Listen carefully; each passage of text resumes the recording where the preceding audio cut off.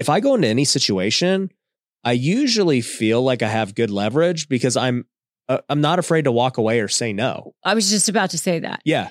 Because the best leverage is always... I don't care if this deal happens or not. Correct. Yeah. The one who is willing to walk away always has the best leverage. I mean, that's always good leverage, right? Mm-hmm. So, but you want to wait to have your conversation until you're pretty airtight. Yeah. Yeah. Because like, just thinking through the different deals I do, it's like, okay, if I'm in a real estate deal and I'm talking to a seller, I'm like, doesn't change my life whether I buy your home or not. It's not going to matter to me. Like one way or the other, I'm going to be fine. And so you have all the leverage to not come off as needy and like, oh, I got to have this deal. If I don't have this deal and it doesn't happen, what's going to happen? Like that's weak leverage. But when you can walk away because you truly, you will be indifferent either way, it just makes negotiating way easier. Well, that's always the one who doesn't care about whether or not it happens is always the one who's going to have good leverage, right?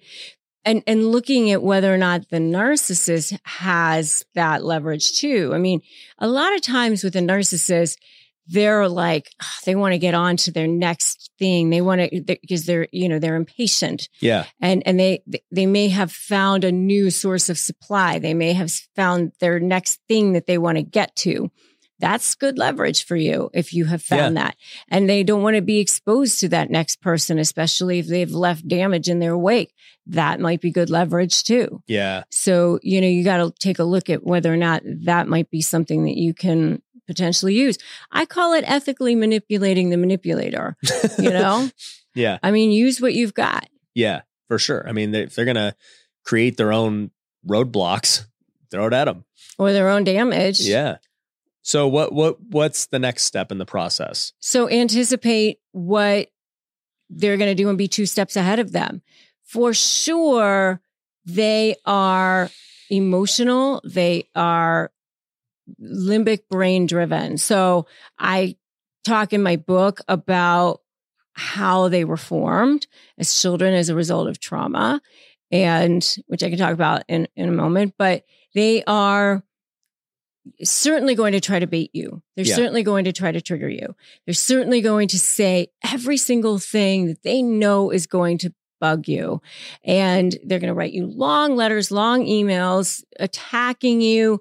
And so in the book, I give you so many different ways to make sure that you don't take that bait. Because I always say they go fishing and they reel you in and then they get to know, I have a big one over here, because that's how they know they have you once they can do that. And so I say, don't defend yourself, respond, don't react. There's so many different things that I say because, if they know that it's really important to you to be good in business or something like that, they might say, oh, you're a shyster. You rip people off. You don't have integrity. You're terrible with money or something like that. And then you what? I'm great with business or whatever it is. Or you're a terrible father. Or you're an awful mom. You're a deadbeat dad. They're fishing. Whatever. Yeah. So that you feel like you have to defend yourself. And you just have to say, don't defend yourself, never explain, never justify, never overshare. You just don't get into that with them. Yeah. No, I love that because obviously, as you know, social media is a big place for that, right? People can make videos about you. They can comment. They can say whatever. And, obviously when you're known, people are going to just whatever. People are going to say whatever they say. And for me anyways, right? I haven't had everything in my life go perfect, right? Like I've made mistakes. I've had bad business deals. I've had many things you could criticize me on.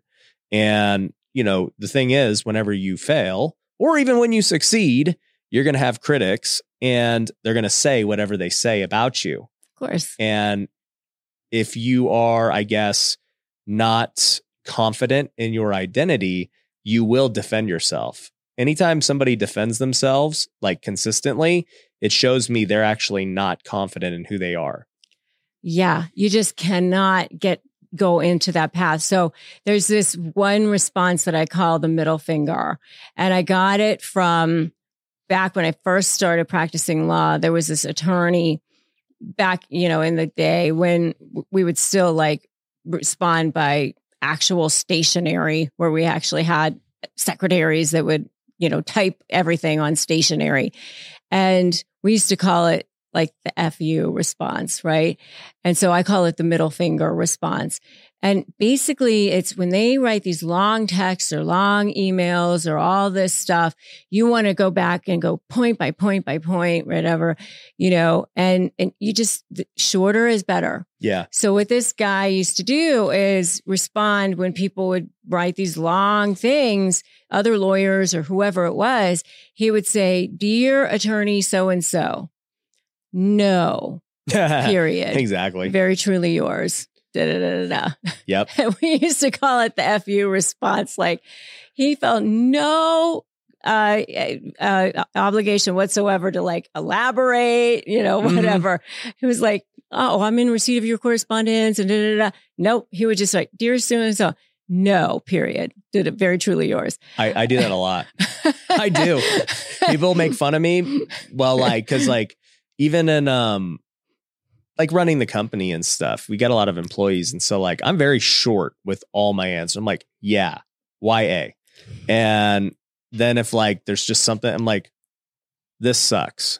And it's just it explains it to a T of all right, I'm not going to go point by point. Why? Just fix it. Yeah. So I tell people, if they send you this huge long thing, is assailing your character or whatever it is, but there's one thing in there that says, when are we going to meet? And you have to respond to that or whatever.